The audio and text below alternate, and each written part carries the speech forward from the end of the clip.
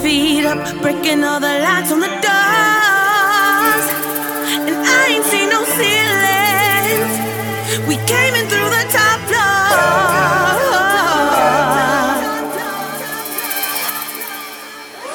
3 oars rip right round your jugular. 3 oars rip right round your jugular. You're listening to Feminist Killjoys, PhD, an hour of feminism, pop culture, and politics, as discussed by 2 professional killjoys. I'm Rachel. And I'm Melody. And today we'll be discussing prison reform, transformative justice, prison abolition, and a number of other things with a very special guest, Natalie Holbrook, who works for the American Friends Service Committee, and we'll talk a little bit more about that in a moment. I got to sit down with Natalie, and then Melody got a chance to listen to the interview, so Melody and I will talk about that. First, Melody, where can our listeners find us on the internet? In select places. We have a Facebook account, both a page you can like and a community page, Feminist Killjoys-WTF community, exclamation? Yeah? Yes. All right. Yep, you got it. And a Twitter account and a Gmail account, fkj.phd@gmail.com. We have a Spotify mixtape. If you would like to support feminist media makers, you can donate to our Patreon account with a micro donation every month, which we mucho appreciate. And we also very much appreciate one-time donations that you can leave on our website, which is feministkilljoyspodcast.com. Just click on the birdie and leave us some cash. And Rachel probably sounds better than I do this week because I have my travel mic and Rachel has her NPR mic. So, ta-da! And I'm also sitting much closer to it, which I didn't do the last episode, so I think it's going to sound even sexier. You look really profesh. Thanks. I just want to echo that we're really grateful for our listeners who donate, and we're grateful for our listeners who don't donate, and we're totally grateful for all of the iTunes reviews that we got in. We definitely got an influx of iTunes reviews around our birthdays, so thank you for responding to that. We'll definitely read some on air soon, but we're going to leave a little more time for the interview today. So thank you all. We really, really appreciate that you're out there. How are you doing, Melody? I'm fine. There's a lot of running around of today, and one positive thing that I will share is at my workplace, there was some subtle resistance for when Donald Trump, took away the transgender bathroom policy that Obama put forth. Mm-hmm. I might not be using the legislative language correctly, but anyways, in one section of our campus, students removed the women and men from the bathrooms and put up no hate posters, and it just made me feel so happy yesterday. So I love those subtle moments of resistance. They keep me going. But besides that, I'm just, getting by one day at a time. How about you? What's up with you? It was another really hard week, like mental health wise, just depression and anxiety that I struggle with, but usually keep at bay really pretty well. Mm-hmm. It was just not being kept at bay, and the state of the world was a reason for it, and just a lot of things that I won't get into, but it was kind of a tough week. Yesterday felt a little better, partly because we went to sort of an immediate urgent response rally in relationship to the transgender bathroom stuff, and got to be in community with activist people who were fired up, so it's always good to be in community when shitty stuff is happening. So that was good. Also, my mom is in town this weekend. I'm super excited about that. It is our annual tradition of watching the Oscars together, and I'll look forward to unpacking that more in probably next week's episode. But I'm excited to see her. And Logan's mom is in town too, so it should be good. Oh, wow. It's going to be like Family Fest. Well, I hope you have a lot of fun with the Family Fest this weekend. You're going to make something from Issa's cookbook, I assume, from the Oscar section? Indeed. She has like pigs in the blanket, except they're carrots, little baby carrots. Did you make those? No, but I saw them. I was like, that is Rachel. Because I was like, ooh, hot dogs. No, of course not. Now, can't even make fake hot dogs. We got to use the carrots. So. Thank you, Issa. That's great. Anyways. All right. So enough about us. Please tell me more about your amazing interview with Natalie, who she is, all that good stuff. So Natalie Holbrook is somebody I had the pleasure of meeting in Michigan. We have a couple mutual friends, including my partner, including my friend Jay, who I went to school with, who's a former prisoner and PhD who studies prison stuff. And so Natalie was is an amazing queer prison person who works with prisons. So she's the director of the American Friends Service Committee's Michigan Criminal Justice Program. And I was just so honored to get an hour of her time. She's very busy and is a parent. And I was just really grateful. So it was a really lovely hour. I do want to give a little more of an intro because there were some technical difficulties and about 5 to 10 minutes of our interview was cut off in the beginning. So all that you're missing, listeners, is Natalie and I introducing sort of each other and Natalie explaining what she does at AFSC, as well as her background as a working class person growing up in a white community where she saw people go to jail, but rarely prison. And sort of noticing that the ways that whiteness and poverty sort of work differently than blackness and poverty and other people of color who are targeted disproportionately by the prison system. So that was sort of one of the roots that she shared that I was really struck by as somebody who also grew up with poor white people who went to jail, but not prison, not as much. And so we talked about that. And then right away, I just asked her if she could explain the difference between restorative justice and transformative justice. And so that is where you'll all be jumping in and hearing our conversation, is when she's explaining the nuances between those things. All right, here we go. It's not a model of the circle necessarily. And I'm not saying that can't work for adults who've done violent harm in community, but it's not that. I like to talk about transformative justice, but I came into this work looking at those models, like the restorative justice circles, mediation circles, the harmed party being able to be involved in what the accountability measures were for the person that did the harming or the people that did the harming. Mm-hmm.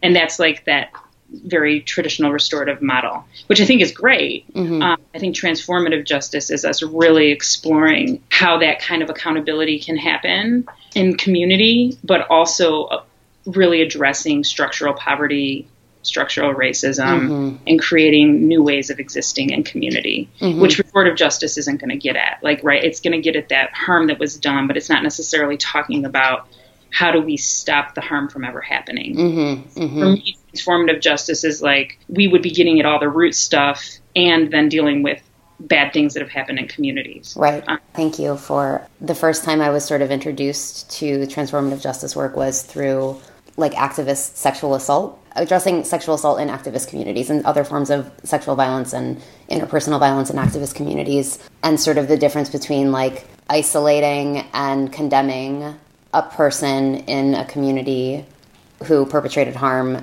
rather than seeing if there can be transformation and accountability. And that was really fucking difficult as a young feminist who wanted to say fuck anybody who harmed women in my circle and etc. So it's really fucking powerful when you can get over that sort of initial hurdle of understanding that, to use a cliche, hurt people. And so related but bridging. So assuming that harms can be healed and root causes can be identified, given that those models are things that we know that can work and we can put in place, is the end goal for you and or the work you're doing at AFSC, maybe these are going to be different answers, is the ultimate goal a world without prisons? Do you identify as a prison abolitionist? So I would love to have a world without prisons. And I would say, yes, I'm an abolitionist in my heart of hearts, but I do incremental change work. I don't see prisons going away in my lifetime.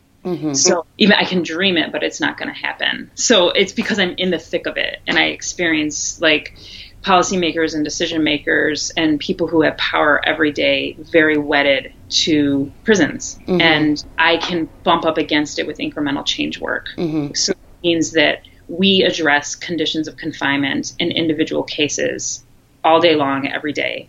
We're in it with people, and we have to be, because if we weren't, then some folks wouldn't get out and be free and be able to die at home.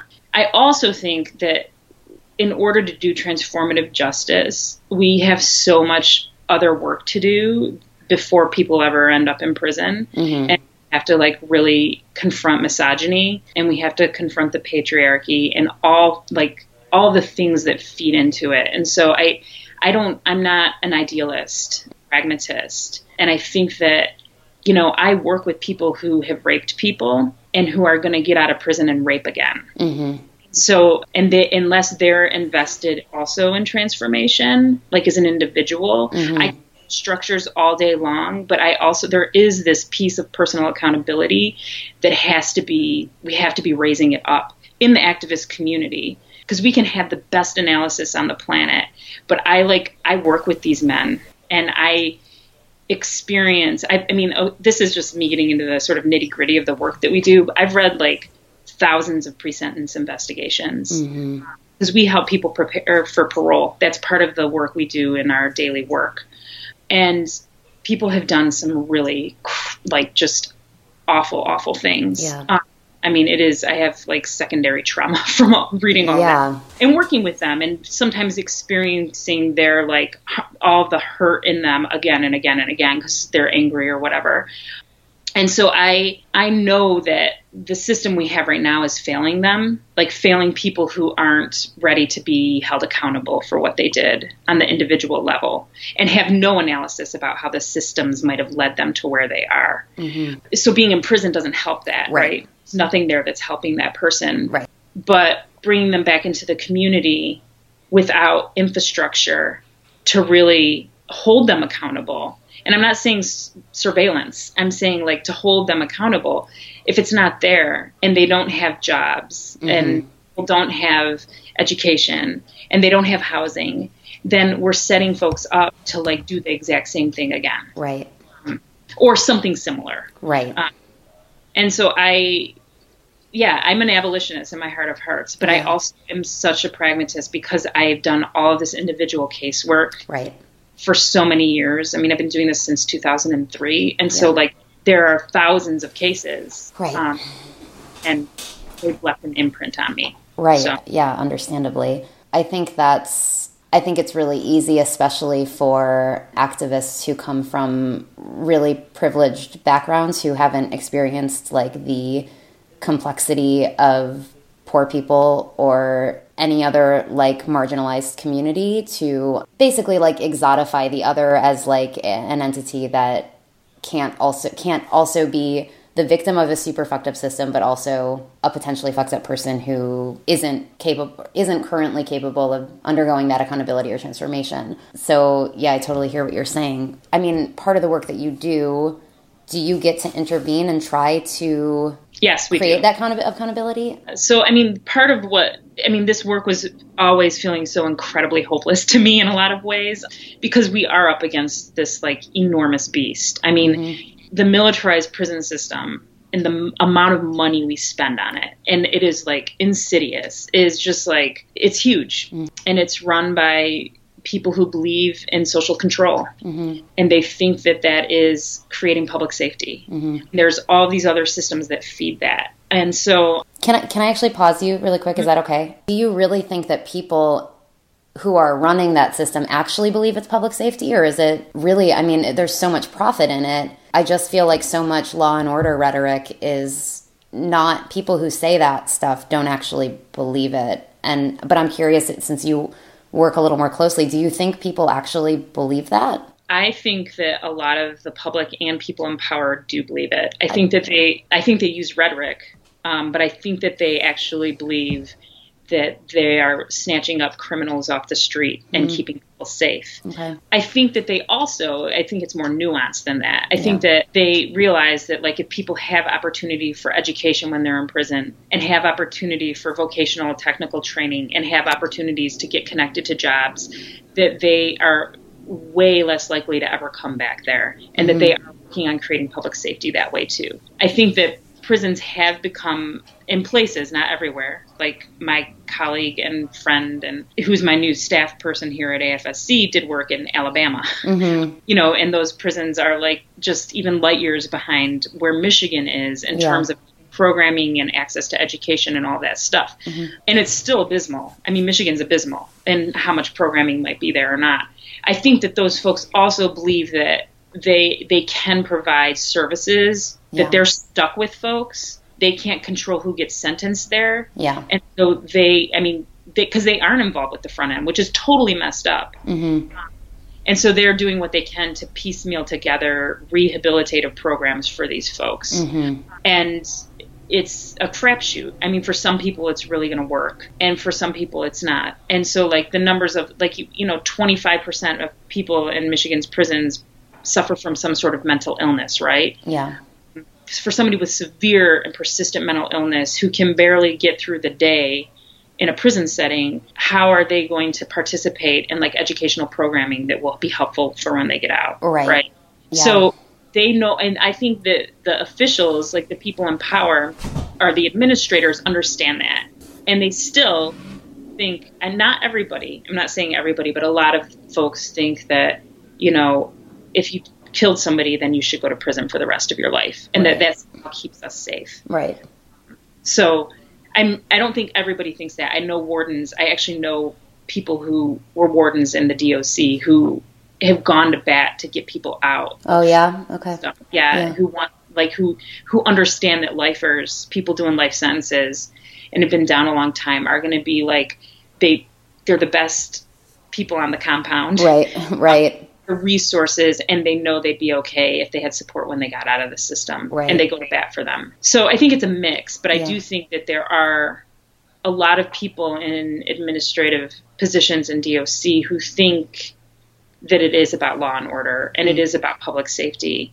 But then also there are people with good hearts who are like, oh, well, we can give some people second chances. Yeah. So, interesting. I think that's another thing that I'm inclined to do, is just paint anybody in a position of power as an unnuanced, monster, evil person, enemy.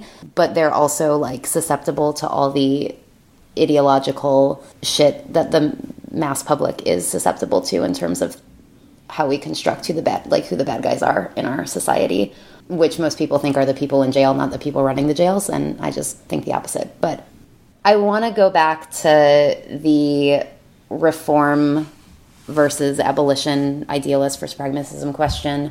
I was reading a Dean Spade interview recently, and he talked about, like, his line for the kind of incremental change work is, like, does that incremental change work bolster and empower the system that we're trying to fight against, or does it, like, help alleviate harm within that system without sort of bolstering that system? And I thought that was, like, a really good sort of bar to set, and helped me feel better about, because I started, like, a yoga program in Minneapolis in the jail, that, like, the boys detention center, and I felt, like, really slimy about, like, participating in making the jail a nicer place,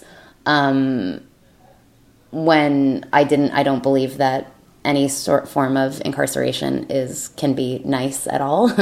But that Dean Spade sort of, like, line, like, helped me, like, feel better about that kind of reform work. I mean, I think that's why we're present in prisons, and we're accompanying people through their prison journey. Like, that's the work that we do. We hear from thousands of people every year who are in the Department of Corrections on all sorts of conditions of confinement related issues and access to freedom issues. And we're there for them. And I'll give you an example, like, if we weren't doing the incremental change work. So he was my good friend when I first started at AFSC. He was like an informant kind of guy who would call us, and worked very closely with my former director, who's retired now. They were partners, actually. But he would call, and so the first time I ever heard him, he was calling from prison, behind the prison walls. And he helped us navigate cases. He was a, like, legal beagle guy. He understood all the policy directives. He was super discerning, and he was serving a parolable life sentence for murder that happened when he was 15. So, and this work, in calling us many times through the week and helping us out, was super important to him, as a person living in prison. And also, we were helping with trying to advocate for him to be released, along with a bunch of other parolable lifers, which is the work we still do today, right? Yeah. Because our parole board does not let parolable lifers out easily. And so, like, we worked and worked and worked on his case also. He finally got a public hearing after a new judge, his successor judge, kept vetoing his movement towards freedom, which is all the complicated crap that we understand in this work. And he finally had a public hearing, and I went and testified on his behalf. And then he got out of prison, and it will be 3 years ago in July. And he died in November, and he would have died in prison. Yeah. We hadn't been there with him. Right. And so he got 2.5 years of freedom. Right. And then he got really sick and he died. But he had 2.5 years of freedom after almost 40 years in prison. Wow. And to me, like, that is what this work is about, is like the more people we can accompany out the door. And this is people doing time for hard stuff, the better. Yeah. And we need to be present inside and be there with them in their journey. And so it's not doing anything to like reinforce the system. Right. Or like create a tougher system. Right. You know, for any conditions case where we get, like, if we all of a sudden had, I'm not saying this is happening because it's not, but like if there was a class action, if that could ever happen, where we could sue about food quality, and like people got, they were forced to pay $3 a day instead of under $2 a day for 3 meals per prisoner, then people would have better food. Yeah. And that matters for mental health and physical health and everything else under the sun. And so even advocating like that people should have better food without having like class action lawsuit, which will never happen, but like that matters. And so I think that's why we're present inside. I mean, we do both advocacy work through the mail, through phone calls, but we also are present inside, and we go inside and do parole preparation workshops, and all the information that we give to people and share with people is directly informed by people who've gone through the parole process or who've been stuck inside. So they've reviewed our documents, or they're formerly incarcerated people who wrote it, because I hire formerly incarcerated people. And like, it's super important to do so if anybody's doing this work within a nonprofit context. So that's like, we go inside, and then I go in and work with a group of guys around the accountability work, the responsibility, and moving through trauma and shame. And that, so we do offer that sort of an option. It's volunteer run. It's very informal. I went up to Kinross with my partner, actually for like a year and a half. And we worked on a curriculum with some National Lifer guys up there. So driving to the UP in the winter in Michigan, and not being able to communicate with these men because I'm not allowed to, because I'm a sanctioned volunteer up there. So if you're a sanctioned volunteer, you can't then write or be on the phone with people living in the prison that you volunteer in.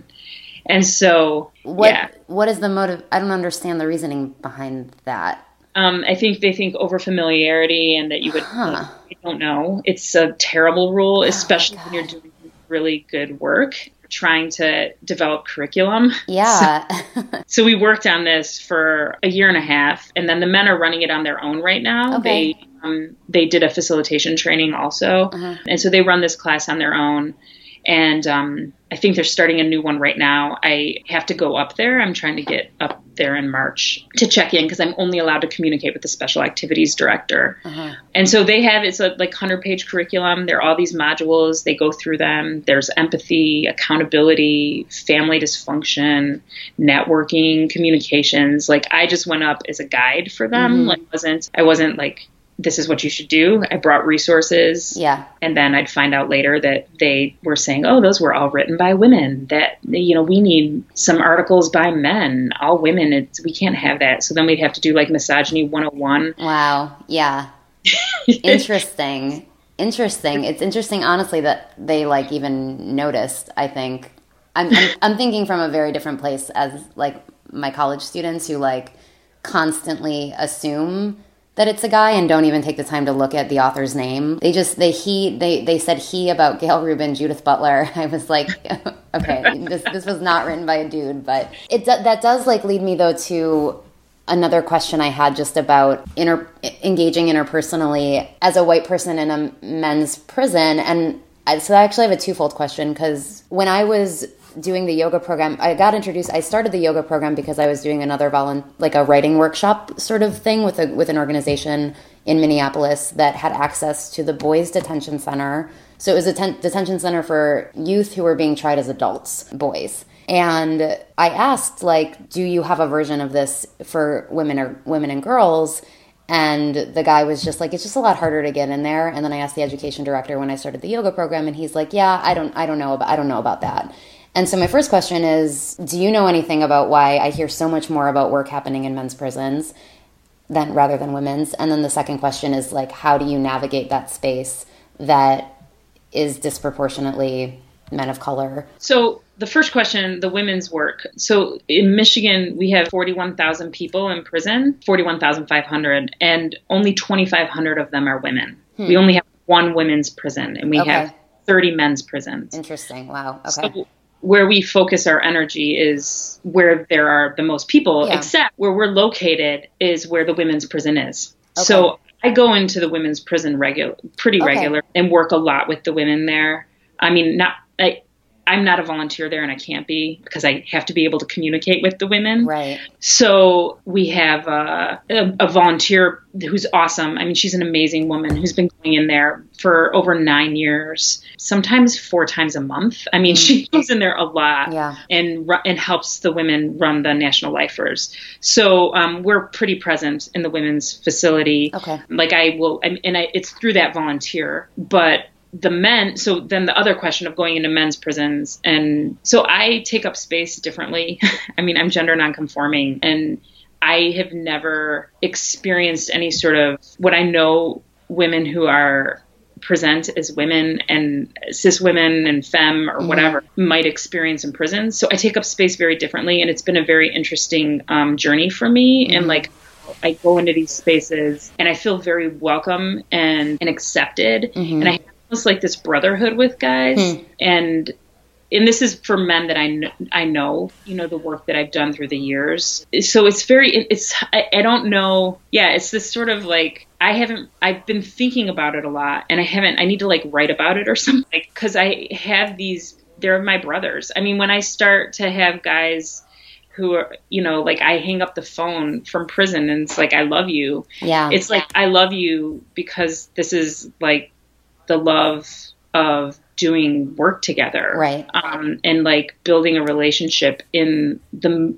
movement to get people free. Yeah. So there's that. And I also, with my whiteness, I like wield my privilege in ways that I am trying to open doors for folks that might not otherwise get open. And this is an interesting thing because when like we get a meeting with the administration, for instance, I also become invisible in a lot of spaces because of my gender nonconformity. So like people are, there's this weirdness within these power structures where I'm like sort of not there. Yeah.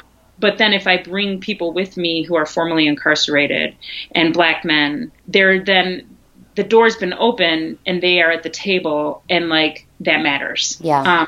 And their voices matter at the table. I mean, my voice matters also. I have a ton of experience. I'm not saying it doesn't matter. Right. But I need to wield my privilege and make sure that in those sorts of situations where we're doing policy change work or having meetings where we're learning about how the system's currently functioning, because part of what we do is having good information. Yeah.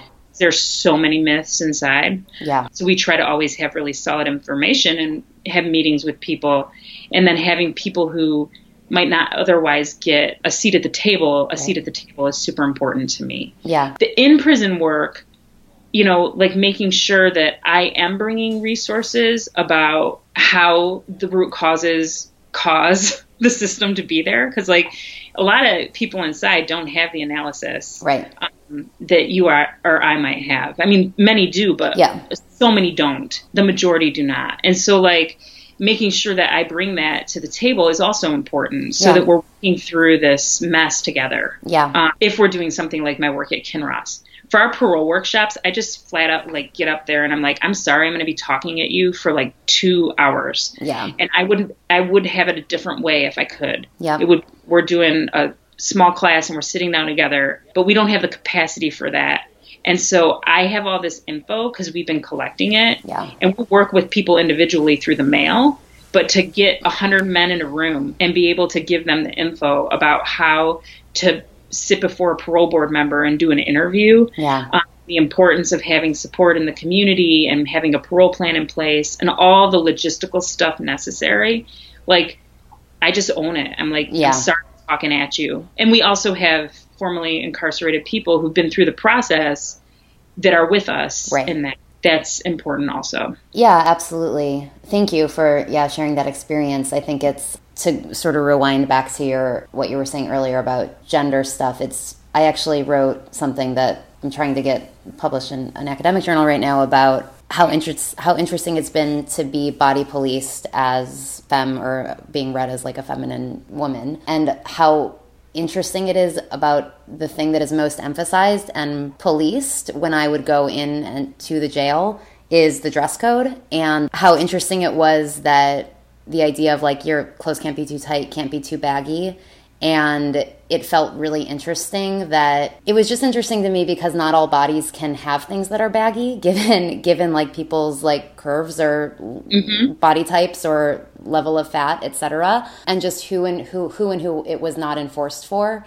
And I got like slut shamed real hard for like wearing pants that were tight because I was teaching a yoga class and they were like the loosest yoga pants I had. It was so much more about one of the other activist guys who I worked with, and then the guards. I did not feel like violated or objectified or any, like I was fine once I got like in with the boys, but so it was just interesting to think about. It was really difficult to like be in that space in my like femme body. So anyway, that's just a side note. I mean, that's what I'm saying is I don't take up space like that in a prison because I have been mistaken many times as being a dude.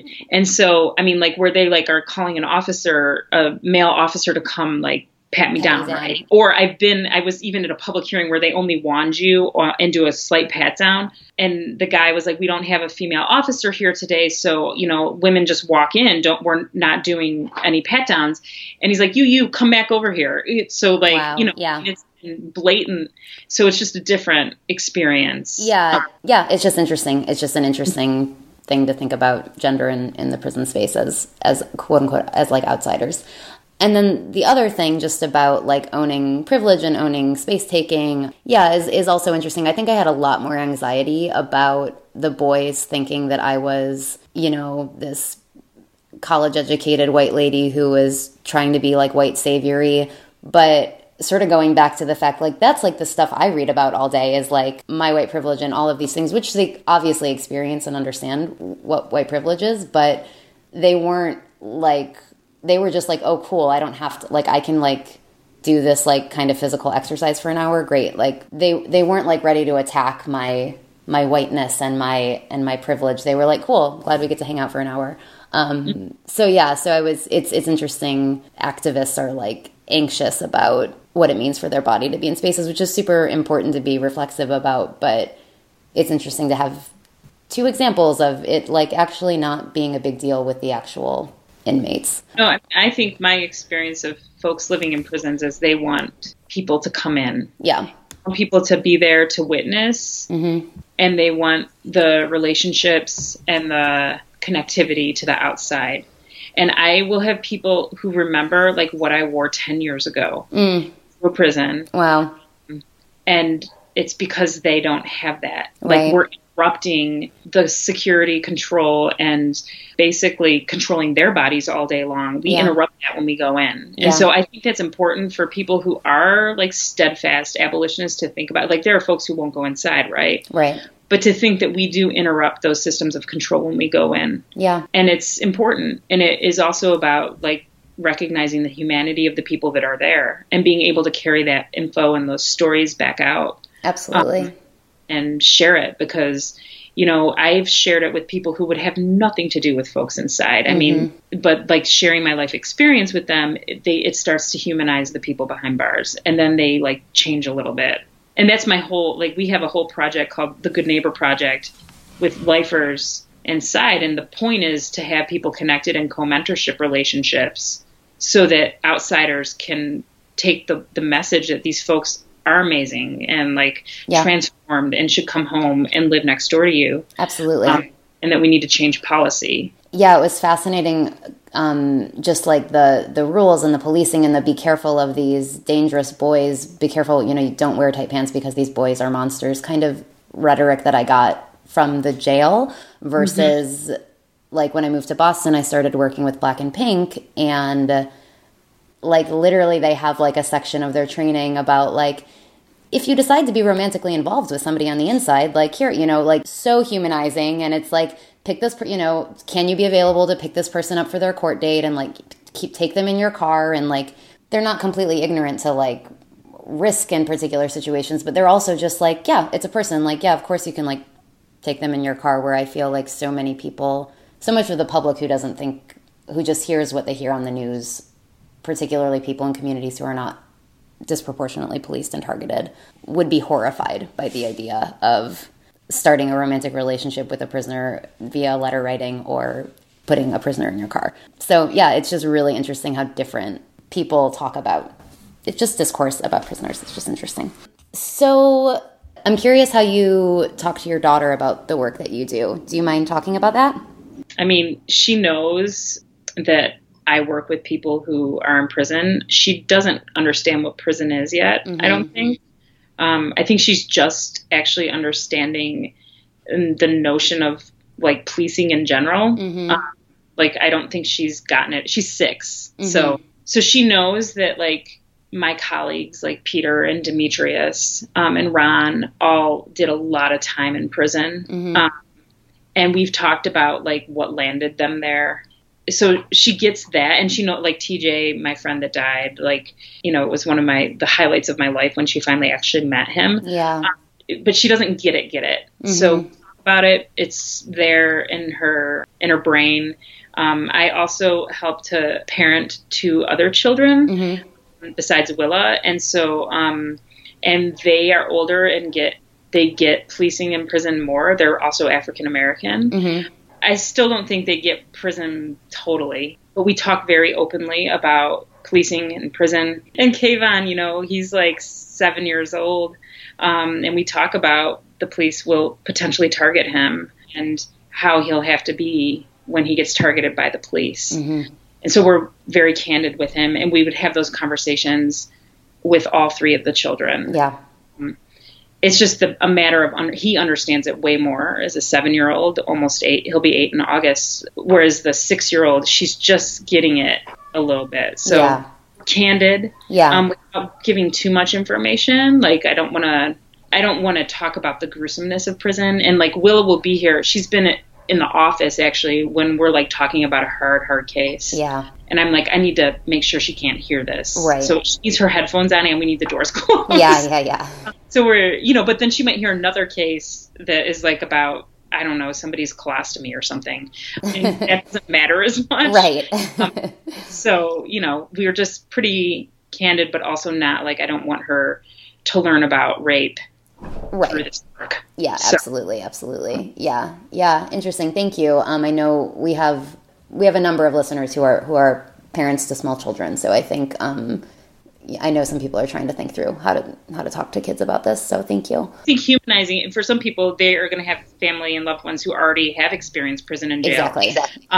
For those of us who don't have direct, like my, you know, mom isn't in prison, but my friends, I mean, a crap ton of them have been there, and they are amazing people, and we just like, you know, we talk about it. Like, yes, this happened, and now they're here among us, and you're learning from him every day or whatever. So. Right. Do you have any other resources or any sort of final words about the work that you do that you would want to share with the listeners? Any books or activists or organizations other than AFSC and other things we've mentioned, Black and Pink, that people could look to?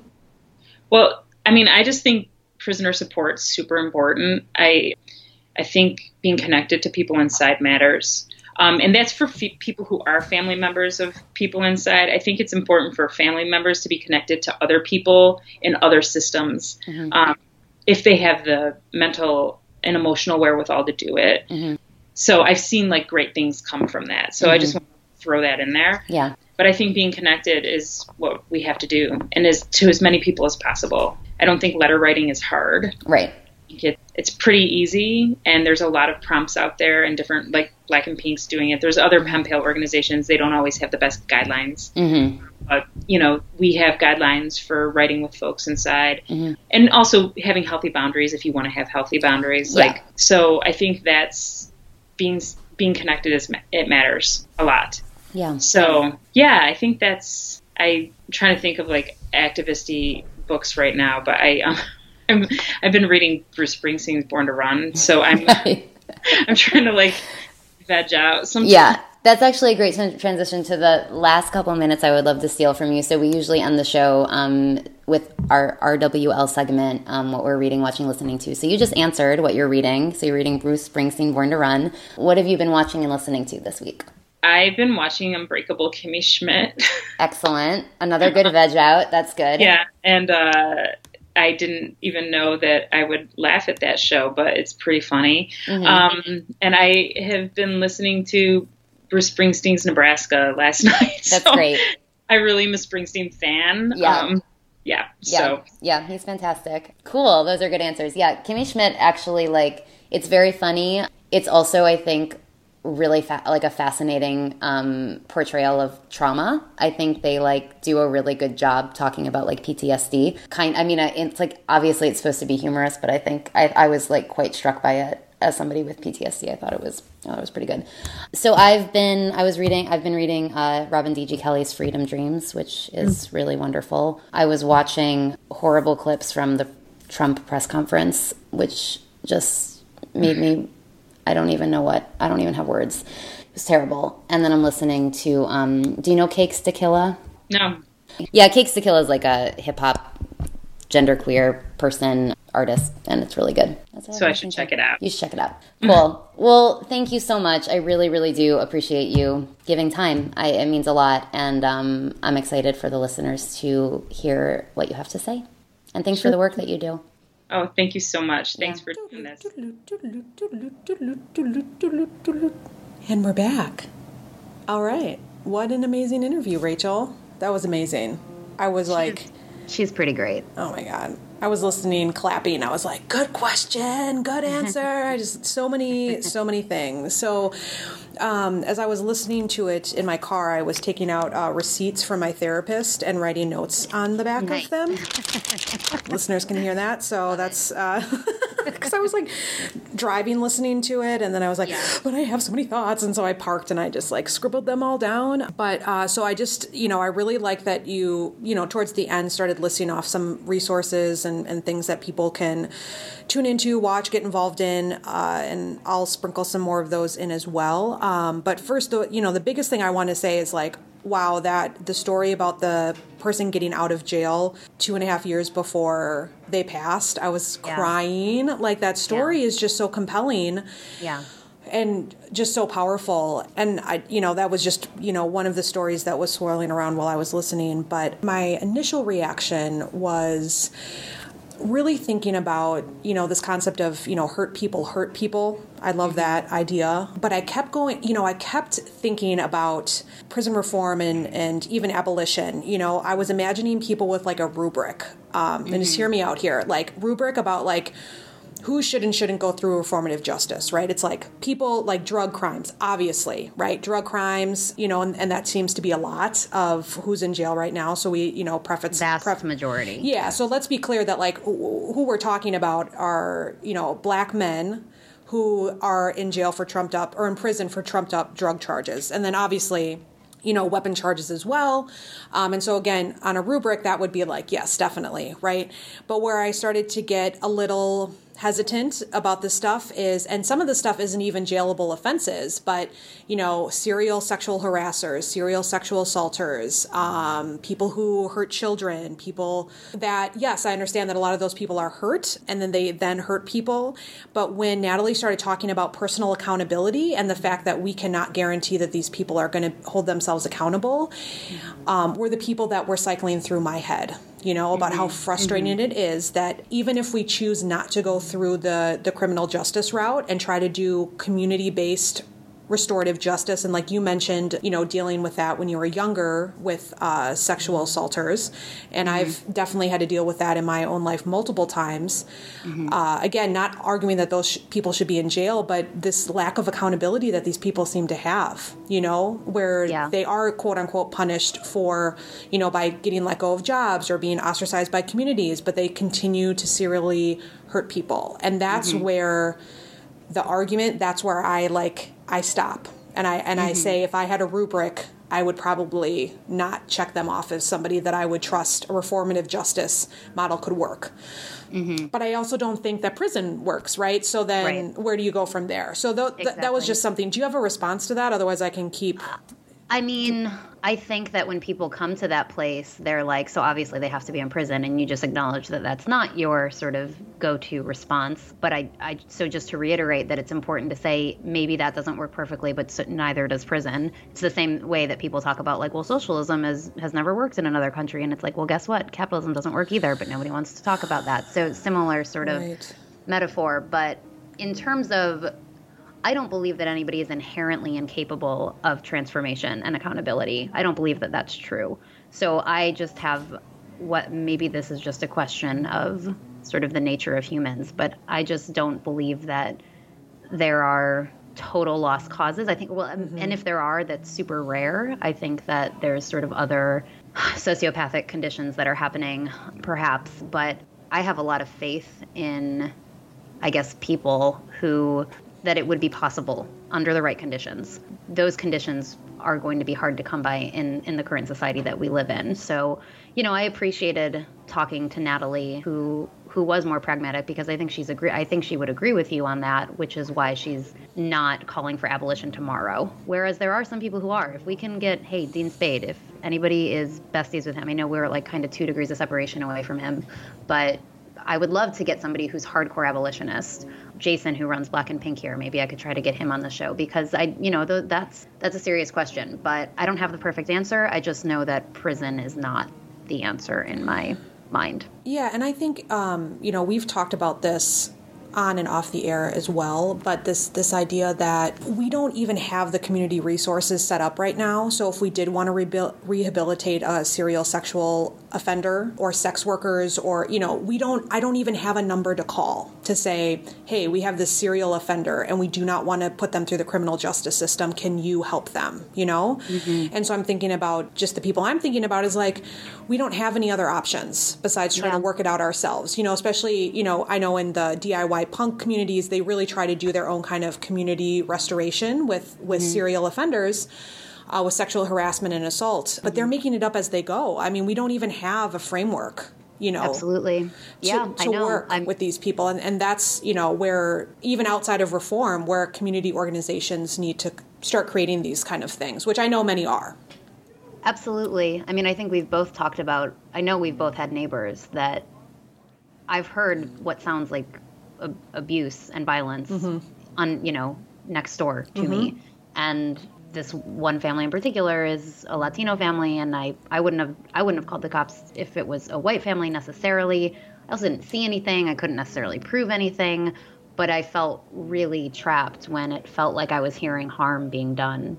But I also knew that calling the cops would create likely more harm given the way that the cops interact with poor people and poor people of color. So it's very difficult there, and there was nobody to call. And I've had a number of people come to me because they know that I'm invested in this framework, and they said, who can I call if I hear this? And it's like, I don't have a number for you. I don't know. So I hear you. It's not, there's not enough stuff intact right now because we're all trying to survive under capitalism when we don't have time to create those things, without the resources and without the time and all of those things. So yeah, I definitely hear you. But I think that I talked about this with Dr. Timothy Alexiak, who's been on the show before. I guest lectured for his class via Skype, and I taught an article that I wrote that does call for prison abolition, what it calls for is unions divesting from police and prison unions is what it calls for.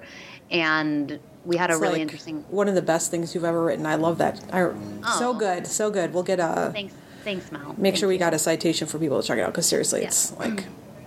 Anyway, it's gone. Sorry. Enough love lettering. Go ahead.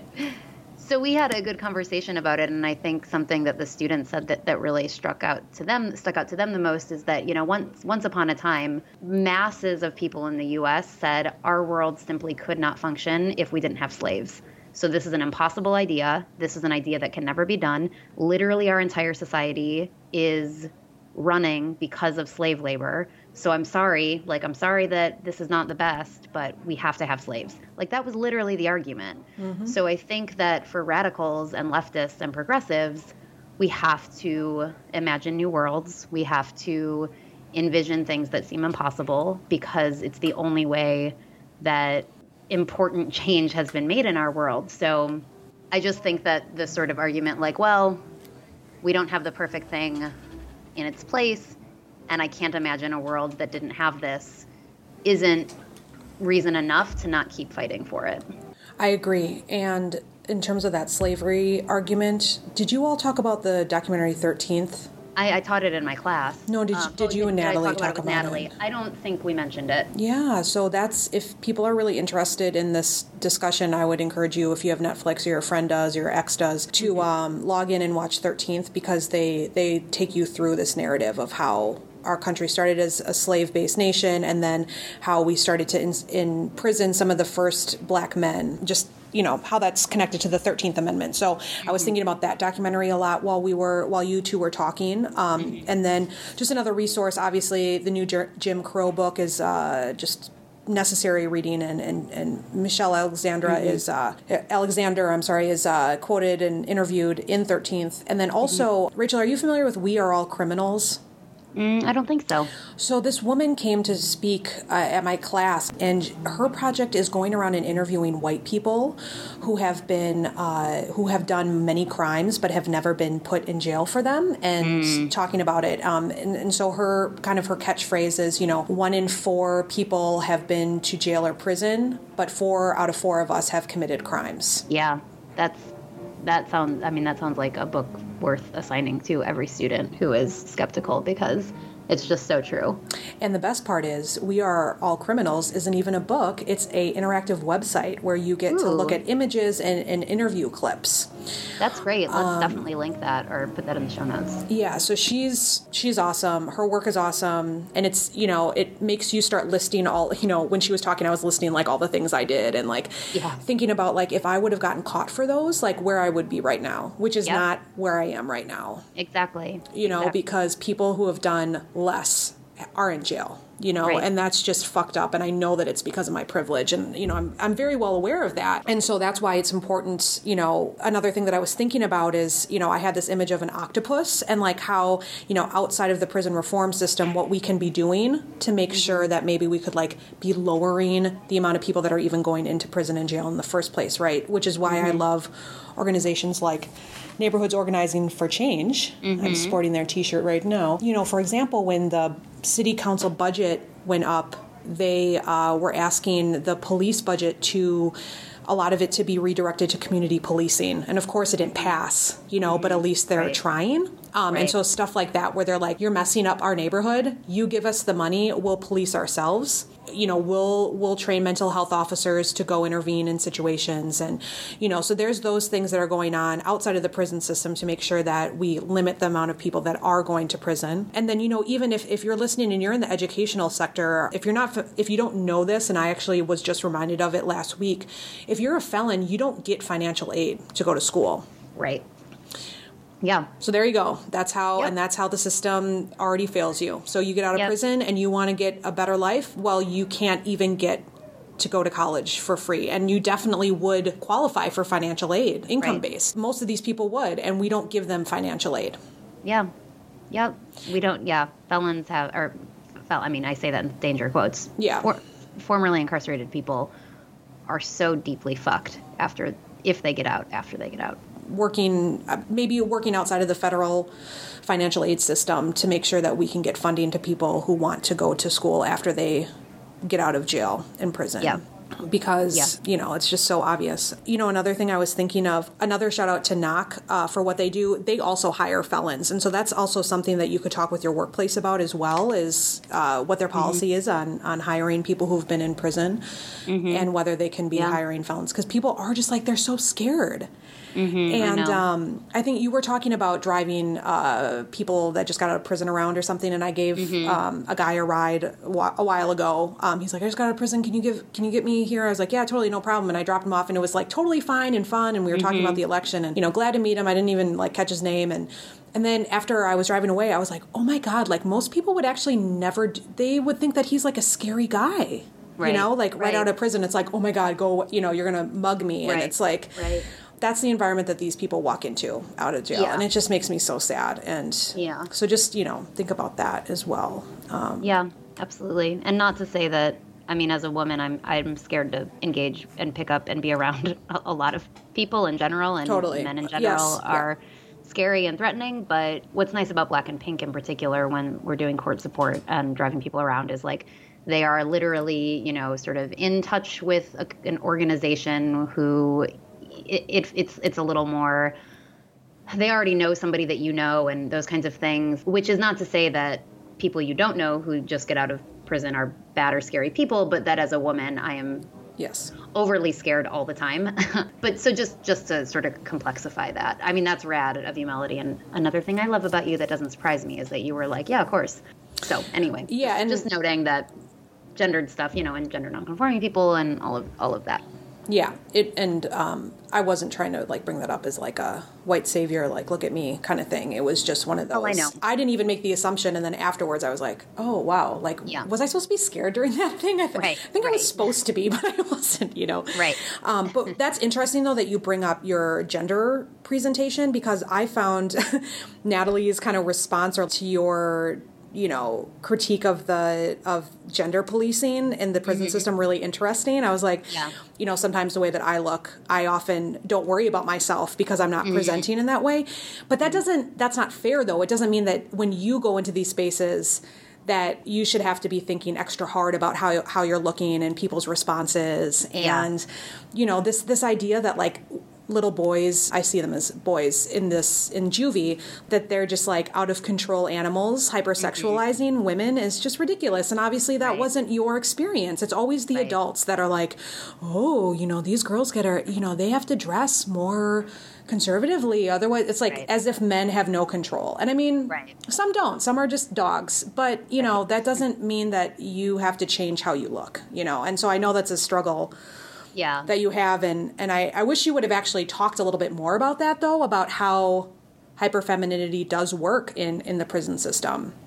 Yeah, I mean, the short version is just that femme-presenting people are assumed to be always already the potential victims of sexual predators, and/or are also considered to be kind of sexual predatory, as in sluts. So that was, just very hard to navigate. And as I mentioned in the interview, it was, honestly, it's difficult with my body type to find baggy sweatpants, I suppose I could have found. And I did have a pair of sweatpants that I would wear. But, for some people, even sweatpants don't really fit their body loosely. And it's always just interesting who does and doesn't get targeted, because there were, men and people with different body types that got away with wearing that. And it's almost like if you are curvy in any way or feminine, that you're just assumed to be both victim and predator, and it's just really fucking difficult. But we could definitely do a whole episode on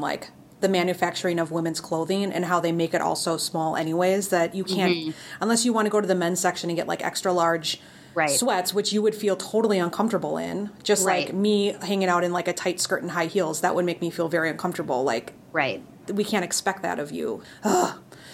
Why? Yeah, thank you. Gender is such so dumb. Yeah, it's funny that you say that, because I borrow Logan's sweatpants and t-shirts to go to sleep in sometimes, and I just feel so weird and not good, and they're and they're huge, and I appreciated Natalie's response, and I'm grateful that she is able to move through those spaces more easily, because as a gender nonconforming person in the world, she obviously experiences many more difficulties in other ways. Any other closing thoughts about it? The only other thing that I had written down is just kind of thinking through the privilege of people who choose to go to jail and those who are forced into the system.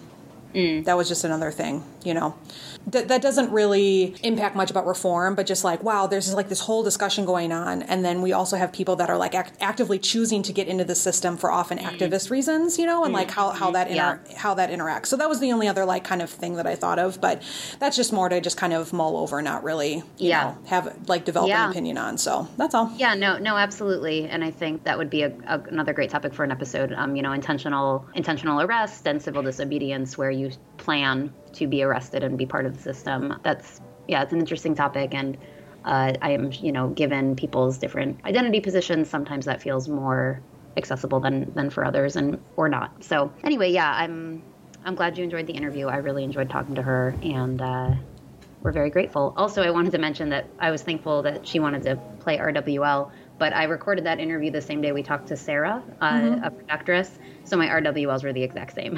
So I was like, I probably should have said different things, but no, it's okay. You want to say yours before? Well, I mean, I think I just kind of already listed a bunch. Listed in 13th is what I'm watching, reading. Yeah. We Are All Criminals interviews, listening to. I will say, Killer Mike has a song called Reagan that my student. Nice. We watched Tribe Called Quest's Grammy performance in class yesterday, and 2 of my students came up with this laundry list of songs that I need to check out. So yeah, bless their hearts, and not in a Southern way. Seriously, bless them. So yeah. All right. Cool. Well, all right. You got your Oscar weekend to go to, so you better get going. All right. With the rapping, hippin', hopping ladies. There's not going to be any of that. At this Oscars. There was, I feel like, a rap song one year, but not this year, I don't think. That was you mean the one time that only black people got nominated was John Legend and Common for their song for Selma, and yet Selma didn't. I know. Anyway. Yeah, we can talk about how fucking terrible the Oscars are, even though I watch every year. I'm going to watch 2 this year because of you. Thank you. We'll tweet. Follow us on Twitter. We'll be tweeting. Okay, well, WTF. Power. Bye. Bye.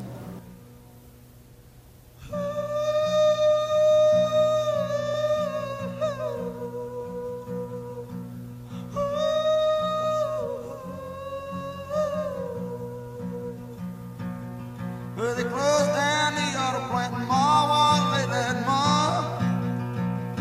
Ralph went out looking for a job, but he couldn't find none. He came home too drunk from mixing Tanqueray and wine. He got a gunshot at night clerk, now they call him Johnny 99. Down in the part of town where you hit a red light, you don't stop. Johnny's waving his gun around and threatening to blow his top. When an off-duty cop snuck up on him behind, out in front of the club tip-top, and slapped the cuffs on Johnny 99. Every city supplied a public defender, but the judge was mean John Brown. He came into the courtroom and stared poor Johnny down. Clearly evidence is clear, gonna let the sentence on for the crime. Prison for 98 in a year, we'll call it even Johnny 99.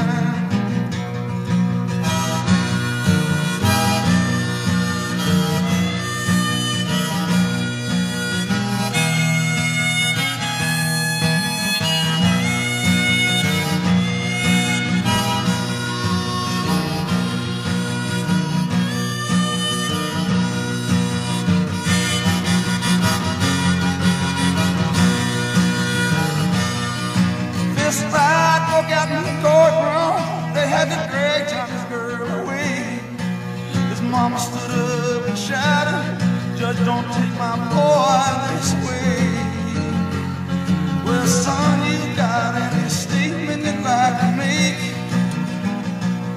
before the bail comes and take you away? Now, Judge, I got this honest man could pay.